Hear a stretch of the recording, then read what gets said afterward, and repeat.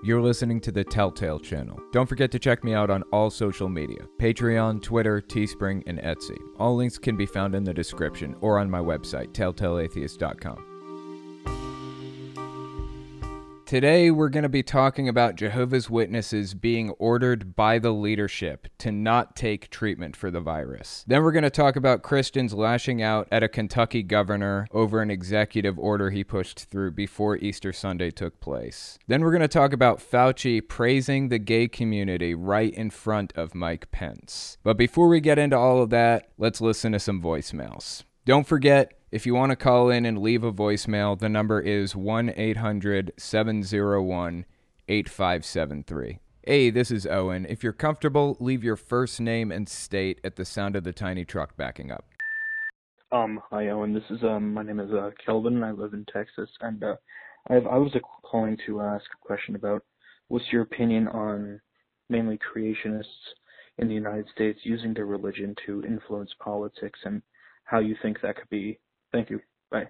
Yes, thank you for the question. It's a really good question, actually. From my understanding, religions getting involved in politics at all is actually against the law. They're not supposed to be involved in politics at all. They're not supposed to endorse specific candidates or any of that stuff. And if they do, legally, from my understanding, they're supposed to lose their tax-exempt status. Unfortunately, we basically have a government that doesn't give a shit about the law when it comes to religion. So for the most part, religions really don't face any kinds of consequences from their actions like that. They should, but they don't. And it's absolutely disgusting. I just hope to see the day when religions are held accountable for the things that they do. I feel like I'm probably never going to get to see that day. And honestly, at this point, I'm ready to jump ship and move to Canada. But that's not an easy move. So for this immediate moment, I'm stuck here dealing with and watching this bullshit unfold in front of me.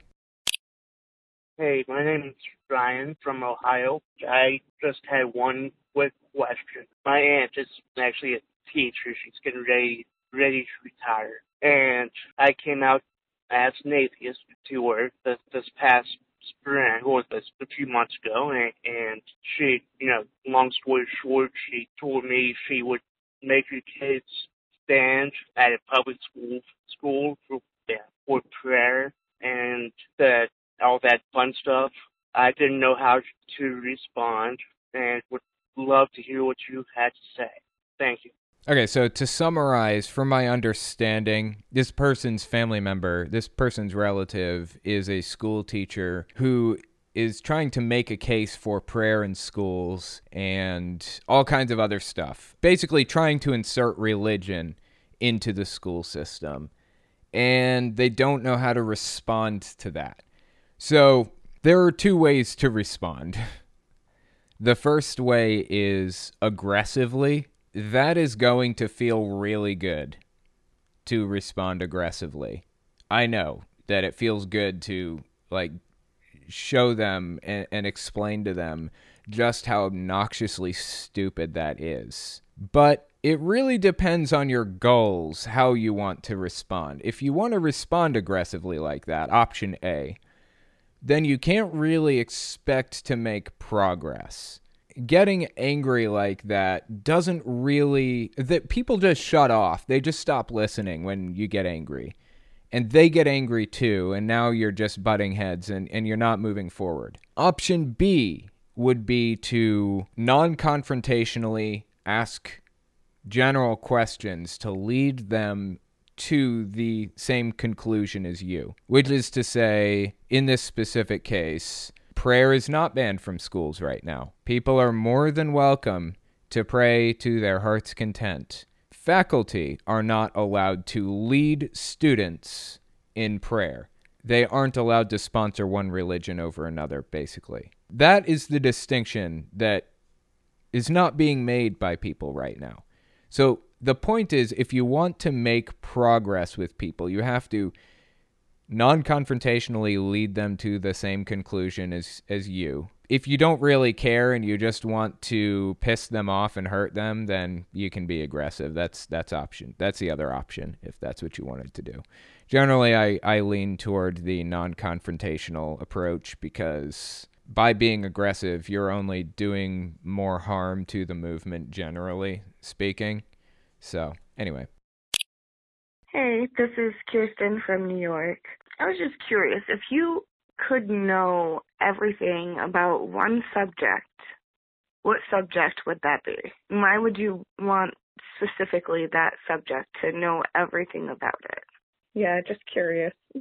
Bye. Okay, there's a lot of there's an interesting rabbit hole to go down with this one. So I think just right off the bat, I would say psychology. And the reason I would say psychology is the subject that I would want to know everything about is because if I knew enough psychology, I could probably convince people that they were incorrect, or I could show them that they were incorrect about things and maybe change the world for the better.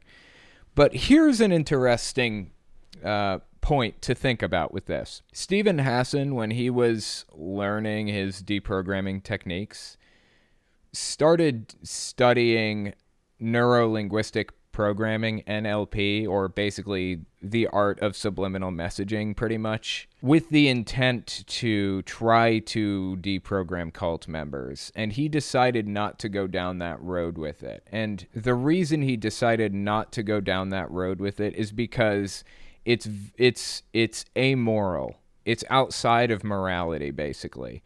So when he was going to these classes to learn how to do neuro-linguistic programming, he met a lot of used car salesmen, for example. They were all there learning how to manipulate people pretty much. So the question is, does the end justify the means? The ends justify the means philosophy is something that cults pick up on a lot. They can justify pretty much any action if it's in the name of good in their eyes, quote unquote, what they consider to be good. You see it all the time with Jehovah's Witnesses. They take part in theocratic warfare. They will lie and cheat and manipulate and do whatever it takes to further the goals of the Watchtower Society, because that's what they believe to be good. So if they are having an overall good effect by bringing people into the religion, then whatever it took for them to do that is justified. That is the philosophy that they adhere to. So should we also adhere to that philosophy? And I believe no, we shouldn't. And Steven Hassan also believes no, we shouldn't. We should have a sense of right and wrong and morality and ethics that cults lack. If we go into a situation trying to manipulate people out of cults, then what did we really accomplish in the end? We're trying to save people from being manipulated by manipulating them? It doesn't add up. It doesn't make any sense. So ultimately, the question was, which subject would I want to know the most about? Human psychology would probably be my answer so that I could help people find their way out, but I would want to do it in a non-manipulative way. I would want to do it in a way that was honest and ethical. That's what I strive to do. Otherwise, I'm no better than the cults that I go after, basically. Hello, this is Erin from Utah. I'm wondering if you think that hardcore football fans have cult-like qualities. Very good question, actually. Since you bring that up, this is the influence continuum. Many of you guys have probably heard me talk about it before, but this was written by Steven Hassan also, in addition to the Bite model. You've got two sides to influence. You've got constructive influence and you've got destructive influence, right? In the constructive category, when you're dealing with people on an individual basis, person-to-person basis, the question is, are they encouraging you to be your authentic self? Are they encouraging unconditional love? Are they trying to help you follow your own conscience?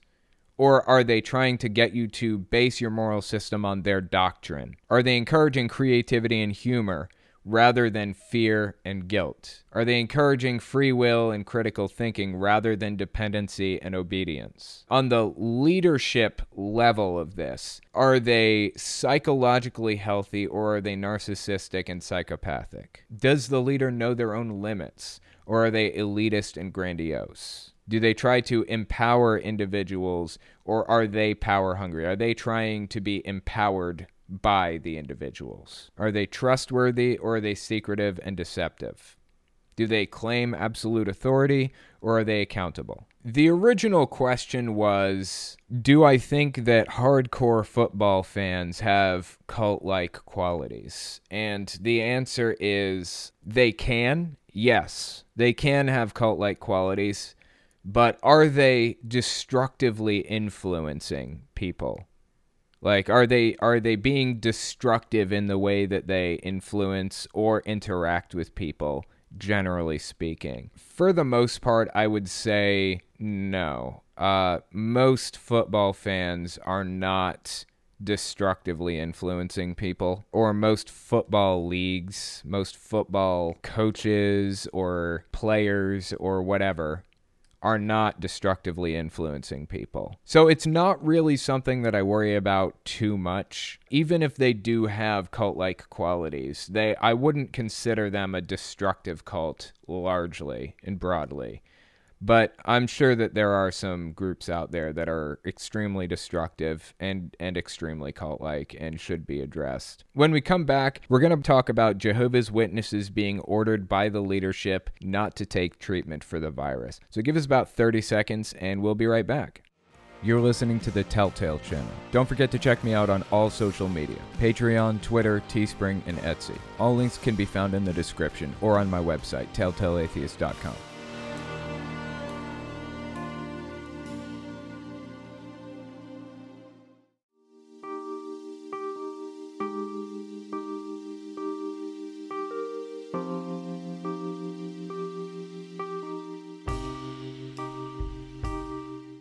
So the first article I wanted to take a look at is by The Friendly Atheist. It was written by Hemant Mehta. It's on the Friendly Atheist website, friendlyatheist.com.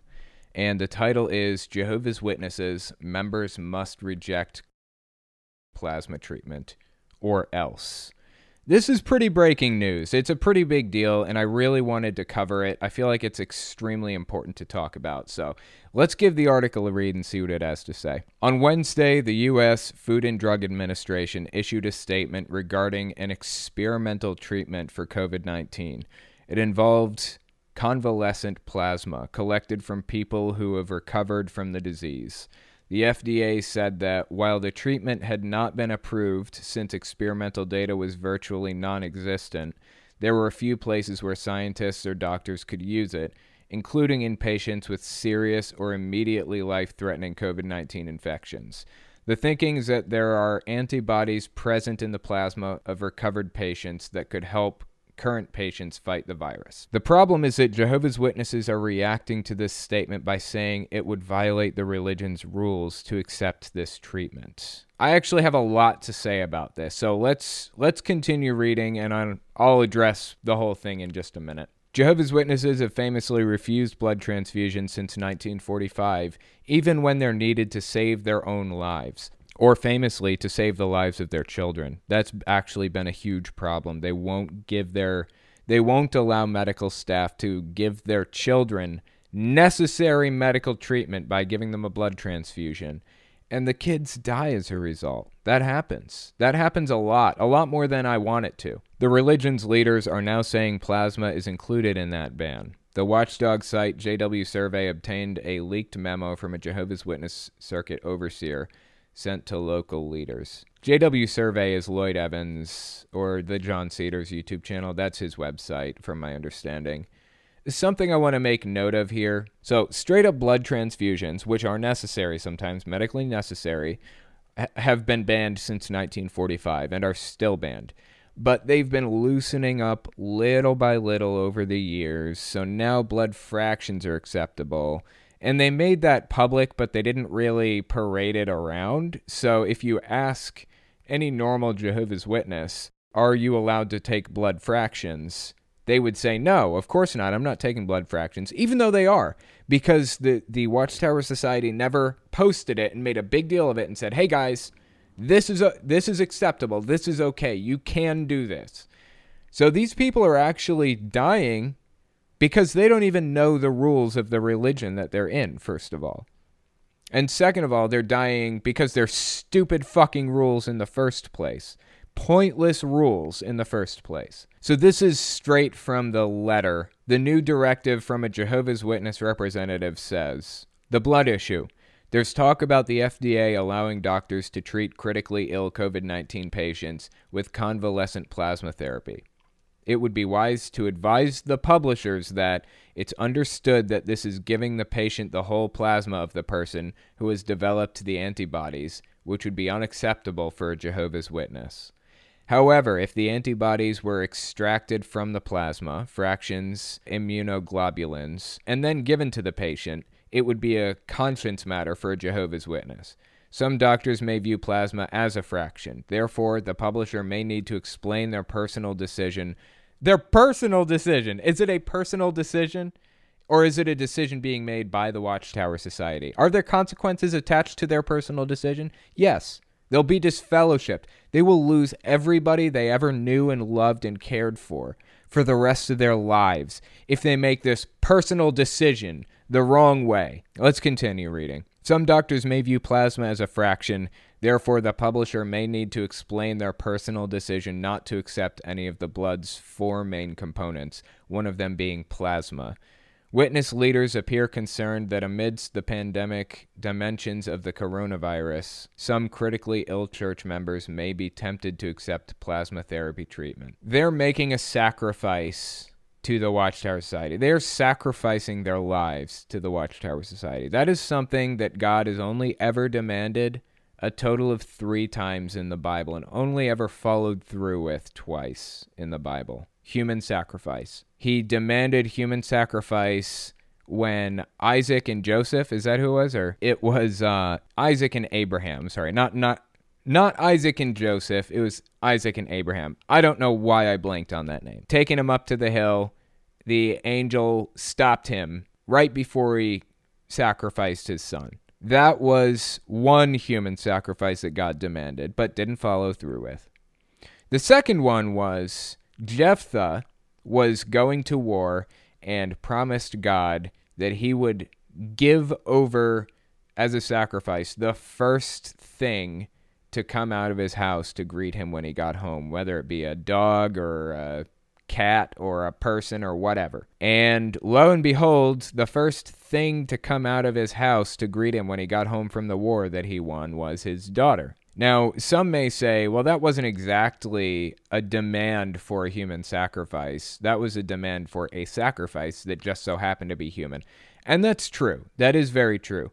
But hypothetically speaking, doesn't God know everything, knows the past and the future and everything? So God knew that Jephthah's sacrifice was going to be his daughter. So that was another human sacrifice God demanded, and he actually did follow through with that one. And then the third human sacrifice in the entire history of God ever was Jesus. So, and Jesus wasn't actually technically human, was he? I don't know. I guess he was human. So that was the third human sacrifice ever demanded. Why would Jehovah's Witnesses think that Jehovah is demanding that they sacrifice their lives to him when he has never had a history of that ever in the Bible, except for those few times? Now he's demanding it en masse. He's demanding that everybody who gets sick sacrifice their lives to him, basically. That's not what's happening right now. They're sacrificing their lives to the Watchtower Society. The governing body is demanding this human sacrifice of its members. That's what's happening, and they're doing it. They're dying. They're dying for the Watchtower Society. It's extremely sad. I don't want to see anybody die. I actually got a lot of shit for saying this a while back. I didn't want to see Jehovah's Witnesses die from this. It was a video I released, I think, a week or 2 ago. I said, I don't want to see Jehovah's Witnesses die from this illness. and people said, that's not what I'm here for. You've changed. I don't know how you can defend them after everything they've done to you, so I'm unsubscribing. That's totally okay with me if you want to unsubscribe, because I don't want to see anybody die from this. That's okay. I can sleep at night. I was a Jehovah's Witness once. You were a Jehovah's Witness once. If you get joy out of the idea that Jehovah's Witnesses might die from this illness, just think about where you were 5 years ago, 10 years ago, 15 years ago. Where were you when you were a Jehovah's Witness? Should you have died from this when you were a witness? I mean, just think that position through. I was once a Jehovah's Witness knocking on doors and converting people, and now I am working against their cause. Every Jehovah's Witness that dies from this is one fewer activist that can work against the Watchtower Society in the future. It's one less human life. Forget how it would benefit us as a movement, as a cause. It's one less human life. And human life, to me, is valuable above all else. So go ahead and unsubscribe. That's fine with me. That's okay. I don't even want you here if you feel that way. Anyway, let me continue reading this. The directions say that a fraction, quote unquote, of the plasma may be acceptable to use. But as far as the FDA is concerned, such slicing and dicing of the plasma to extract just the important stuff isn't an option yet. It's a pointless option. Why would anybody do that? That's such a waste of time and resources. Just take the fucking plasma. So this method is just off limits for practicing witnesses, writes Mark O'Donnell at JW Survey. For Jehovah's Witnesses, the difference between life and death might just be a centrifuge. I think it's probably a little bit more complicated than a centrifuge, separating out the antibodies and things like that. I'm not super clear on the science behind it, but either way, it's a stupid thing. It's a stupid distinction to make, and it's a stupid thing to ban your members from doing. Just take the fucking plasma if you need it. It's so heartbreaking that these people are straight up gonna die because the Watchtower Society has fallen on this side of the decision for some arbitrary reason. O'Donnell also notes the irony that believers may be allowed to accept plasma fractions, but they are still completely forbidden from donating any blood to help others. Leave it to religious leaders to see a potential response to COVID-19 only to write it off because it might violate a silly rule they made up decades ago.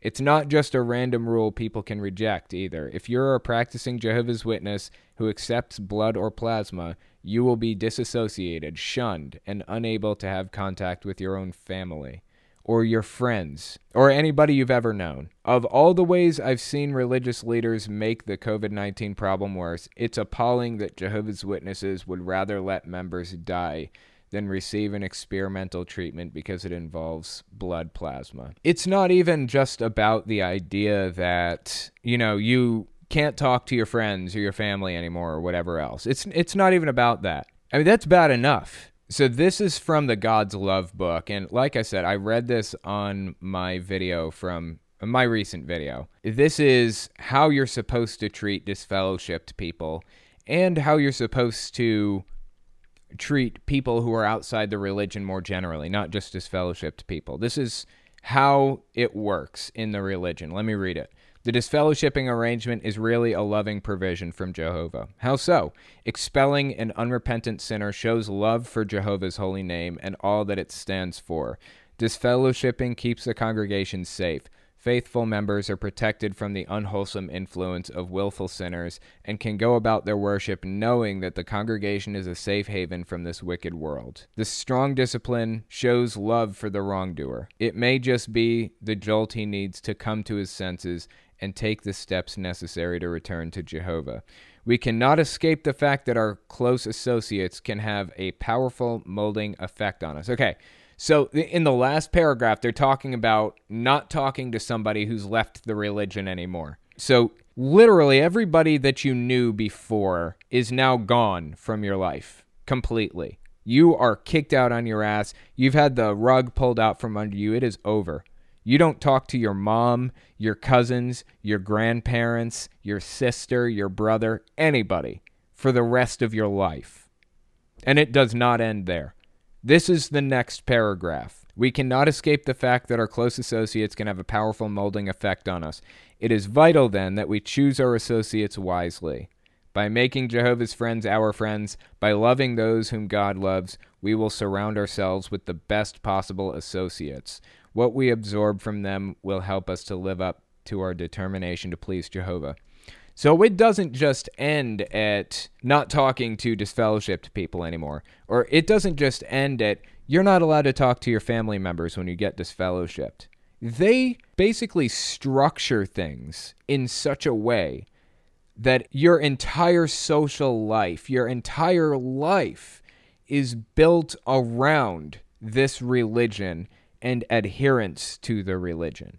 You are not friends with outsiders. It doesn't happen. It happens in some rare cases. But if there is a member of the congregation who is friends with an outsider, they will probably be labeled bad association, and they will be what I call pre-shunned, like kind of not really associated with as much, not really allowed to have strong friendships within the religion. I mean, your family largely kind of walks away before you're even disfellowshipped if you have outsider friends. You don't do it. You are all in or you are all out. There is no gray area with this religion. So if you do get a blood transfusion to save your life, if you get a plasma transfusion to save your life, in this case with the coronavirus, you're fucked. You lose everything and everybody. Saying that you lose everything and everybody is an understatement. I'm trying to communicate how serious it is to be disfellowshipped and just how much you lose when you get removed from this religion. It's not something that you walk away from easily. It's something that people commit suicide over. They basically have to choose between having everything they ever knew and loved in their lives taken from them or dying. That's pretty much what Jehovah's Witnesses are being forced to choose between at this moment. It's extremely heartbreaking, and God, I just want to get these people out. I just want to get these people out of this religion. Anyway, let's take another 30-second break. When we come back, we're going to be talking about a Kentucky governor pushing through an executive order that got him in some trouble. So give us 30 seconds, and we'll be right back. You're listening to the Telltale Channel. Don't forget to check me out on all social media: Patreon, Twitter, Teespring, and Etsy. All links can be found in the description or on my website, telltaleatheist.com.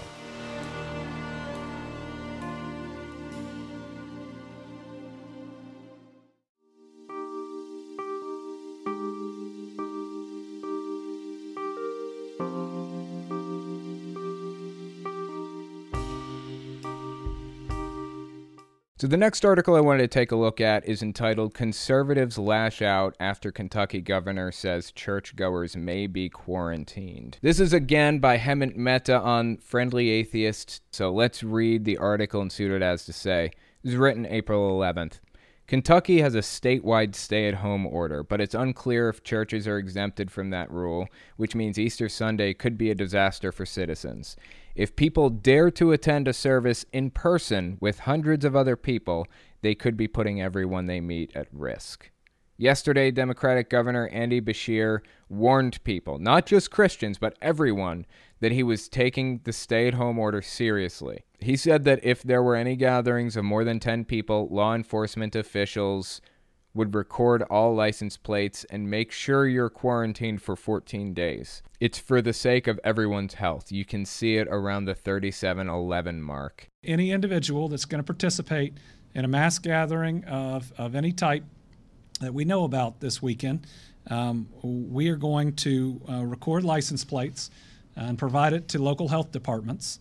The local health departments are going to come to your door with an order for you to be quarantined for 14 days. That if you're going to expose yourself to this virus and you make that decision to do it, it's not fair to everybody else out there that you might spread it to. This is just an example of personal responsibility. And we're going to make sure that those that are going get notice. that this will happen, that if they're going to participate in the mass gathering, it's 14 days self-quarantined at their home. Somebody makes that decision, okay, but understand that this is the only way that we can ensure that your decision doesn't kill somebody else, that your decision doesn't spread the coronavirus in your county and in your community. I am so 100% for that. Holy shit. I could not possibly be more in favor of that. I think that is such a good idea. So I think this guy's a Democratic governor. I could be wrong. I believe he basically took the Republican governor of Kentucky. He took his seat very recently. I think it was the last election he took his seat. That is an extremely good idea. If you want to participate in Easter celebrations or whatever, breaking the rules, then we're going to record your license plate and basically enforce a 14-day quarantine on you so that you don't kill anybody else. It's a really, really good idea. I'm actually very impressed with that idea. Let's continue reading here. Just to summarize, this is a quote from the video. Any individual that's going to participate in a mass gathering of any type that we know about this weekend, we're going to record license plates and provide it to local health departments. Local health departments are going to come to your door with an order for you to be quarantined for 14 days. If you're going to expose yourself to this virus and you make that decision to do it, it's not fair to everybody else out there that you might spread it to. This is just an example of personal responsibility. 100% agree. 100% agree. We're going to make sure that those that are going and get noticed that this will happen. And if they're going to participate in the mass gathering, it's 14 days self-quarantined at their home. Somebody makes that decision, okay, but understand that this is the only way that we can ensure that your decision doesn't kill somebody else. It's a really, really good decision that I think this governor made. I really like that a lot, but unfortunately, it's still a risk for these people to go out anyways. They can mail a letter from inside of their home, and if they do, it very well may spread the virus to other people. Just mailing a letter. Spread it to the postman or whatever, who then spreads it to the guy behind the counter at the post office who's tossing it into a bin, who then spreads it to all of the other letters that are going to all of the other people that are in that bin. It's not even as simple as just forcing them to quarantine for 14 days because they still need food. They still need to go out. This is an extremely complicated situation. The only solution is for everybody to stay inside for 14 days. That is the only solution right now at this immediate moment. And the fact that these people are going out and celebrating their stupid fucking religious holidays is putting everybody at higher risk. It's like anti-vaxxers refusing to get vaccines or refusing to get their kids vaccinated. It's putting everybody around them at higher risk. This doesn't just affect you. This affects everybody around you. This isn't just your decision. If you wanted to be a fool with your own decisions, fine. But your right to swing your fist ends at the tip of my nose. You don't have the right to fuck me over in some way. I have the right to life and liberty and the pursuit of happiness, and you don't have the right to step on that, basically. That's my whole philosophy behind this situation. They want to have their liberty and go to church. Well, they're more than welcome to. Until it infringes on my rights to life. They can worship in the confines of their own home. God is supposed to be in your heart, not in a building, right? So act like it. Anyway, let's continue reading here. Somebody that makes that decision, okay, but understand that this is the only way that we can ensure that your decision doesn't kill somebody else. All of that is sensible. If you're going to spread a disease, you must be isolated from the public. But of course, conservative Christians who have no self-worth if they're not pretending to be persecuted, that's true, persecution complex. I talk about that in a model that I wrote recently. Who have no self-worth if they're not pretending to be persecuted, are claiming Bashir and anyone else who's a Democrat, really, wants to punish Christians for practicing their faith. Here's conservative liar Todd Starnes, who called Beshear fascist and godless for trying to protect the public. I predicted that godless heathen Democrats would eventually pull a stunt like this. Folks, I tried to warn religious leaders that this was going to happen. If you give an inch, the godless leftists will shut down your churches, threaten to arrest your preachers, and quarantine your congregation. Okay. Oh my God. I don't even know where to start with this. Jesus Christ, he's an idiot, says Hemant Mehta. There's no atheist group celebrating the pandemic because it moves church services online. If Starnes thinks Beshear is going after Christians, then he ought to explain why it took a pandemic that shut down all mass gatherings for the plan to go into effect. It's not like mosques, synagogues, and book clubs are exempt from the rule. But it's easy to lie to Republicans by pretending Democrats hate Christians. That's true. They're usually, a lot of the time, extremist Christians are willing to believe just about anything about Democrats because churches engage in political discussion, even though they're not supposed to. And they keep their tax-exempt status through it anyways. By the way, not only is Beshear a Christian, he and his wife are deacons at their church. That's fascinating. So the governor who issued this order is a deacon at his church. And they're talking about the godless Democrats, the godless leftist Democrats. Senator Rand Paul also jumped in on the right-wing bandwagon. Taking license plates at church, quarantining someone for being Christian on Easter Sunday, someone needs to take a step back here. Okay, nobody's quarantining someone for being Christian. They're quarantining them for gathering. You fucking fool. This dude has the virus. How is he taking this position? Unironically, this blows my mind. Kentucky governor announces plan to record license plates of Easter church goers and force them to quarantine for 14 days. Honestly, I think it's an extremely solid plan. If you want to go to church, be my guest. We're not going to jail you for it, but you are going to self-quarantine for 14 days after that. Honestly, it seems like a fair trade-off.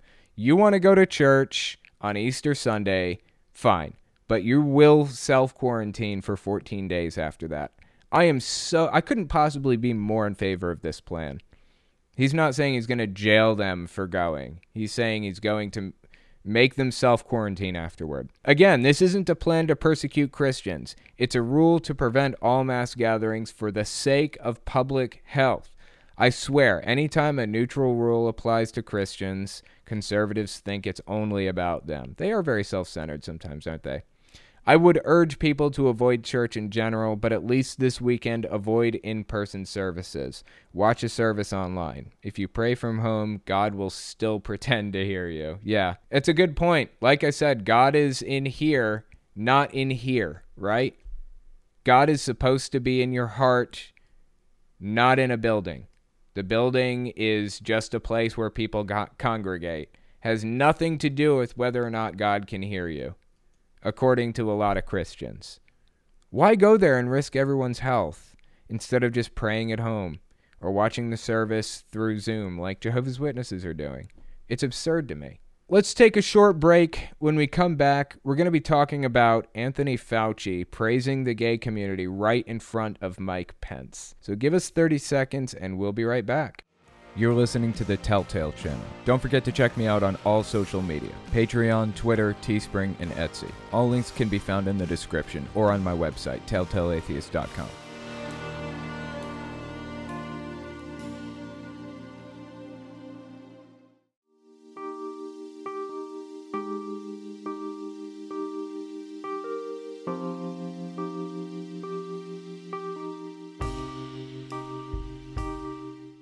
So the next article I wanted to take a look at is entitled, "With Mike Pence Watching, Dr. Fauci Praised the Dignity of the Gay Community." Let me give you guys just a kind of a short overview of who Fauci is, okay? I'm unclear on his credentials. He's a PhD virologist, I think, and he's basically been leading the charge in the White House press briefings and basically the U.S. effort to stop the virus from spreading. He's been talking a lot about social distancing, and he's been working with Dr. Birx, B-I-R-X. Been working with Dr. Birx a lot, providing models to Trump, advising Trump on what the best course of action is and why we can't take certain paths at this moment, things like that. So he's actually very widely adored at this immediate moment, Fauci is. There's a petition out at this moment to name him sexiest man alive. A dude's like in his 70s or 80s, but he is just adored right now. He is the shit. He is the leader in this struggle that the U.S. is depending on right now. So, and he's been working in this field of virology and pandemics and things like that for decades and decades. Now, we haven't seen anything quite like this in 100 years or more, but we have seen epidemics. So smaller scale versions of what's happening right now with other illnesses. For example, Fauci was working on the HIV/AIDS epidemic in various areas during the early days of the outbreak. So I think it came out originally in the 80s, the illness was discovered. And I could be wrong here, but I think it hit its peak in the 2000s, the 2010s. That's when the epidemic really hit full swing. It was a serious issue. HIV/AIDS was. And this guy, Fauci, was working on it through the entire thing. To summarize what happened, I was watching the press briefing when this was said. Fauci basically said, I was working on the HIV situation when it was unfolding, and I just have to tell you, just like the courage and honesty of the gay community dealing with all of this, it was so incredibly honorable and well done. Just destroying the stigma behind it. He's just praising the gay community, as well he should. And right in the corner, right behind him, there was Mike Pence. And Pence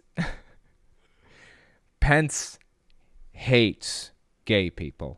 Pence hates them. Trump famously came out on stage one time and was talking about how Pence wanted to hang them all or something like that. It's like, holy shit. This is insane. So anyway, let's read the article. Like, it's really, really crazy how much Pence hates the LGBT community. Disturbing. So let's read the article and see what it says. If you've been watching the daily rallies thrown by Donald Trump in the guise of press briefings, then you may have enjoyed watching Dr. Anthony Fauci contradict much of what Trump says with facts and honesty. Unfortunately, Fauci has had to kind of keep it zipped on facts and honesty to some extent. I feel like Trump kind of muzzled him a little bit because he's going to fire him if he doesn't, it's really not good. I feel bad for Fauci that he has to do it the way he's doing it. The director of the National Institute of Allergy and Infectious Diseases did it again yesterday, but this time Mike Pence was the one who showed up. Fauci was talking about how COVID-19 is affecting African-American communities more than most, and he compared it to his work with HIV/AIDS in the 1980s. Along the way, he spoke about how the response of the gay community, their incredible courage and dignity and strength and activism, helped change the stigma against them. That couldn't have been easy for Pence, whose career has been defined by his bigotry against that same group. I was actually listening to it in my ear when it was going on, and I didn't get a chance to actually see Pence's face, but I can't imagine he had a smile on his face through it. This is a tweet from C-SPAN. Fauci gave his address next to Pence, who has long been known for supporting anti-LGBTQ+ legislation and seriously mishandled an HIV outbreak in Scott County, Indiana, back when he was governor of the state. While the HIV/AIDS epidemic continues to disproportionately affect queer, black, and Latino men and trans women, with an estimated 38,000 new HIV infections per year, the crisis peaked in the mid-1980s when there were an estimated 130,000 new HIV infections. Pence's role as governor of Indiana was a prime example of how poor leadership can make an already bad situation far worse than it needs to be. Well said. While COVID-19 doesn't discriminate in who it infects, The reality is that it will disproportionately affect minority groups more so than the privileged for reasons that include a lack of access to affordable health care, a need to work even when it may not be medically safe to do so, and an inability to avoid interactions with strangers. If only this administration were willing to make necessary changes in health care and the minimum wage, the impact wouldn't be quite so hard. But Trump, Pence, and the GOP are poised to make the same mistakes they've made in the past. I honestly couldn't have said it better myself. That is extremely on point. From my understanding, the models right now are showing that if we did nothing at all, if we just kept the country open and continued doing our thing as we were doing before, we would be looking at between 2 and 3 million deaths, I believe, and I think a 70% infection rate. On the other hand, if we did social distancing, contact tracing, all completely flawlessly, look at it this way. South Korea got their first case the same day we did, and they are almost completely out of the woods at this point. They traced down everybody that their cases had talked to, quarantined them. They did an absolutely phenomenal job. And look where the U.S. is right now. We may not hit 2 or 3 million deaths, but we could have hit 5,000 deaths from this, and it could have been over. That could have been a possibility if we'd done this the correct way with leadership that was worth anything at all. As it stood last week, we were looking at 200,000 deaths, optimistically, I think. It looks like it's lowered. The model has scaled back some as a result of our social distancing efforts. We need to continue to do this. I think the model is saying between 60 and 100,000 deaths at this moment is what we're looking at. I don't really remember. Time will tell. Either way, I'm really not a fan of the leadership that we're dealing with at this immediate moment. I'm not a fan of the fact that we have to deal with the leadership that we have at this immediate moment while trying to wade our way through this. I wish we had a scientist at the helm that was actually controlling things and knew what they were doing. Dr. Fauci appears to know exactly what he's doing and know exactly what he's talking about and know how to solve this problem. But he's not really the leader right now, is he? Every decision that Fauci makes, he has to convince Trump that it's the right decision. And Trump has backtracked and backtracked like 4 different times at this point. Flip-flop, flip-flop. Pence, honestly, isn't a whole lot better. Although he would give direct leadership, Pence would. I don't know that I would want that leadership going the direction that it would go with him. So we're not in a great position at this moment. I'm just hoping we can see our way through. Let's take a look at Super Chats. I got a few Super Chats, so let's see what they say. Evan Inch, looking at the influence continuum, what do you think of the philosophical notion that free will is an illusion? If it is, how does that affect the influence continuum? That's a really, really interesting question. So free will, the way that religious groups use the term, is an illusion. It's a religious concept, not a scientific one. Free will is. But, oh God, this is a really complicated subject, and I feel like I'm not equipped to enter it at this immediate moment. We do still have some level of choice in the things that we say and do. And I've noticed that if I come out and talk about how I don't think the Watchtower Society is a force for good, and if I say these groups are destructive and harmful, then I can watch percentages change in how many Jehovah's Witnesses leave the religion, or how many people are destructively influencing people around them. I can watch those percentages change. So free will, as religions present it, is an illusion. It is a religious concept, not a scientific one. But we do have empirical data here showing that if I talk about this thing in this way, then this changes people's minds. So let's think about the most ethical way of doing that, basically. Big atheist. It's Isaac and Abraham, not Isaac and Joseph. I know. I'm sorry. I don't know why that just was not coming to the forefront of my brain. My brain is just fried today, I guess. Evan Inge, thought it might be relevant given it's Easter. Tooth Fairy and Easter Bunny, not Tooth Bunny. That's a filthy, straight up lie, and you know it's a lie. It's the Tooth Bunny. It's the Tooth Bunny. The Tooth Bunny's got like all those giant teeth. That's the whole bit. It comes into your room at night and crawls under your pillow. How would a fairy crawl under your pillow? It's too big. It would have to be a bunny. It's a tooth bunny. And it takes your teeth and it builds a giant tooth fortress out of it. I don't get why everybody thinks it's a tooth fairy. It's a tooth bunny. It's crazy. Anyway, next super chat. Evan Inge again. These people would think it ridiculous if someone asked for a religious exemption from DUI laws, yet this is the exact same thing. Yeah, well said. Man, I 100% agree with you on that one. I feel like it's almost a lost cause sometimes, the battle that I fight. I mean, not with cults. I feel like I'm making a lot of progress with cults, cult-like mindsets, because I get messages from people all the time saying, you helped me see things differently. You helped my mother. You helped my aunt, my cousin, my sister, my brother. You helped us find our way out of this harmful religion. You were the reason why. So I do feel like I'm making a difference there, but politics is such an ugly cesspool. It's like, I honestly feel like politics is just a complete lost cause in the U.S. I would really rather just move to Canada.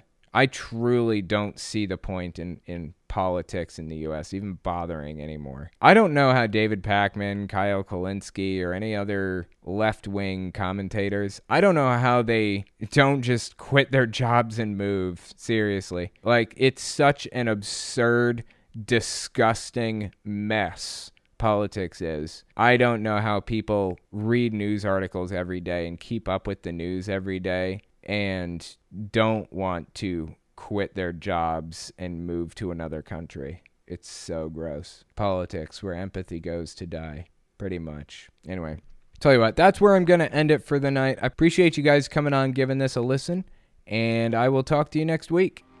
If you like what I do and you want to make sure I can continue to do it, you can support me in a few ways. First, you can support me on Patreon. That's probably the best way. But if you want to get something back for your support, you can check out my Teespring. I sell all kinds of shirts and stickers and stuff on there. Second, you can support me by checking out my Etsy store. I sell 3D printed stands for every system, from the original Nintendo to the Xbox One. And finally, if you want to support me in other ways, you can check me out on my other channels. I have the podcast channel, which is where I talk about whatever's on my mind. Politics, social issues, whatever. You can also find it everywhere podcasts can be found. Or you can check out the videos on my main channel where I focus on destructive cults. As it is with most channels these days, I rely on the support of viewers like you to keep my channel alive, so sharing my work is extremely helpful. Anyways, check me out in all those places if you haven't already. Thanks for listening, guys.